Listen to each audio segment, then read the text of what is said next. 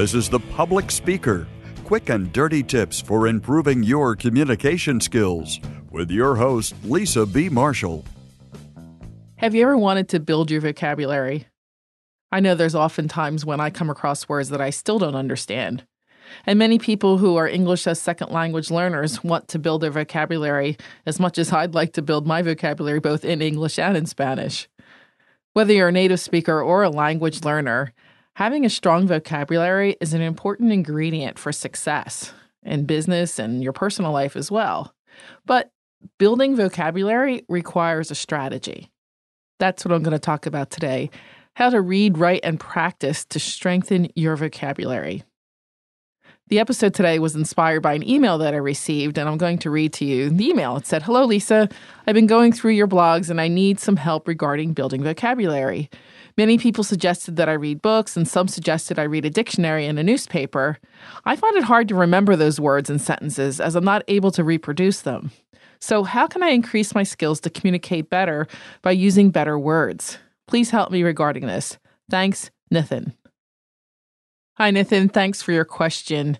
I really appreciate when listeners send in questions. I really think that the podcast episodes are the best ones when I'm responding directly to what you want to hear.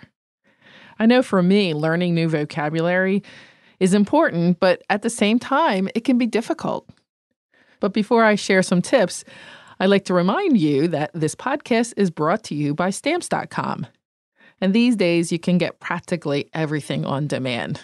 Like this podcast, you can listen whenever you want, whenever it's convenient for you. So why are you still going to the post office and dealing with their limited hours, especially when you can get postage on demand with Stamps.com?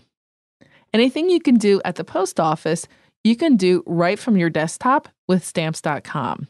You can buy and print official U.S. postage for any letter or package using your own computer and printer. So you can get postage whenever you need it 24/7. Because let's face it, trips to the post office are never convenient. Hey, did you know that Stamps.com even gives you postage discounts you can't get at the post office? So you'll never pay full price again. And right now you can support me and the show by signing up for Stamps.com. Be sure to use the promo code SPEAKER for the special offer. It includes a 4-week trial plus $110 bonus offer, which includes postage and a digital scale. So don't wait. Go to Stamps.com before you do anything else. Click on the microphone at the top of the homepage and type in SPEAKER. That's Stamps.com and enter SPEAKER. Okay, so we got our postage out of the way. When it comes to vocabulary, I think that the key to learning new words is to understand that you need to go beyond just reading the definition. You also need to hear examples of how the word is used in a variety of contexts. You need to analyze and process the new word, and then you need to use it yourself. So the advice that you receive to read more is good advice, very good advice. However, as I'm sure you know, learning vocabulary through reading is not a fast process. In fact, it's something that happens very slowly. It's something that happens over time. And you mentioned to me that it's hard for you to remember new words. So the question that comes to mind is, are you reading at the right level? When it comes to reading and learning new vocabulary, it's critical to consider the reading level because choosing the right material is probably the most important factor for vocabulary building. If the material's too advanced, learning new vocabulary is difficult, if not impossible. And of course, if it's too simplistic, you're not going to learn a new vocabulary word either. So you may be asking then, well, how do I know if a book is good for me or not? So my suggestion is to read the first few pages. And if it's a good vocabulary level for you, you should only have 1 or 2 new words per page. If there's too many new words, it's too difficult and you'll need to find something easier. And by the way, you can find books at the right level by using Lexile scores or also using the Flesch-Kincaid grade level or the Flesch Reading Ease ratings. And if English is your second language, sometimes it can be hard to find books with interesting, meaningful adult content, but that are at the correct reading level, especially in the beginning. You may want to use materials that are specifically designed for language learning that uses vocabulary in a repetitive and progressive manner. In fact, when I was learning Spanish, that's exactly the kind of material that I used, and I really enjoyed learning in that manner. It made the vocabulary building really natural and easy because of the repetition and because the fact that I was learning it in context in enjoyable stories. Of course, you're probably already in the habit of looking up new words, but I think that that's an important thing to do. Anytime you find a new word, go ahead and look it up. And if you're an ESL learner, look up words both in your translation dictionary and also in the English dictionary, even if that means that you need to look up even more words to understand the definition. Sometimes I find that's really helpful to cement the word into your mind. Another suggestion is to read using ebooks. My kids usually prefer reading a hard copy book, but when it comes to vocabulary building, they actually prefer reading Kindle ebooks. And why? Because, of course, it's easy to look up the definition of words.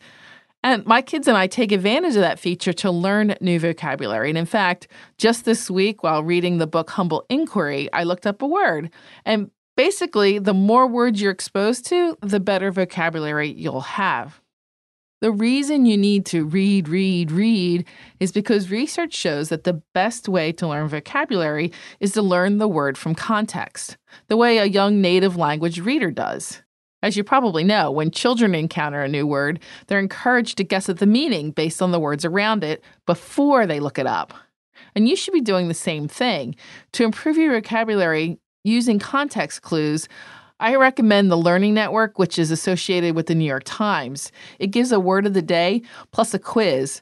Besides the definition of the words, it also links to published articles in the Times that previously used that word. And that can be a great way to learn the new word in context. And the good thing about the New York Times is that the reading level varies quite a bit. But as you even mentioned, even if you do read and look up words, it's very easy to forget new words. The trick is to take more steps. For example, I can't remember the word I looked up just 2 days ago, the one I mentioned when I was reading Humble Inquiry, because I didn't take any further action. My excuse is that it was late at night in bed and I was tired. So the first tip for vocabulary building in this case is to do it when you're fresh in the morning and you have time to do some of the follow-up activities. Next, did you know that research has shown that handwriting out notes helps you to remember the ideas better? So perhaps consider keeping a handwritten vocabulary log in which you write the word, the sentence you found it in, and the date. You might want to keep track of what you thought the word meant before you looked it up. Then write out the definition that you found. If you're artistic, or maybe even if you aren't, consider drawing a picture of the definition. Often pictures will help you to remember the word and its meaning, and this is particularly useful for ESL learners. Other things to consider adding to your vocabulary journal are connotations, synonyms, antonyms, the parts of speech, and the word family. The act of writing out all of this information will help you to more deeply understand and process the new word. And writing it in your own handwriting will also help you make the new word and its definition more memorable for you. As I mentioned when we started, in addition to reading as much as possible, you also need to practice. Research suggests, in fact, that it takes anywhere from 10 to 20 repetitions to make a new word, part of your vocabulary. So take the time to review your vocabulary log each day or even just each week. Perhaps write out a new sentence using the new vocabulary. Each day, you could choose a new word or two and try to use the word that day.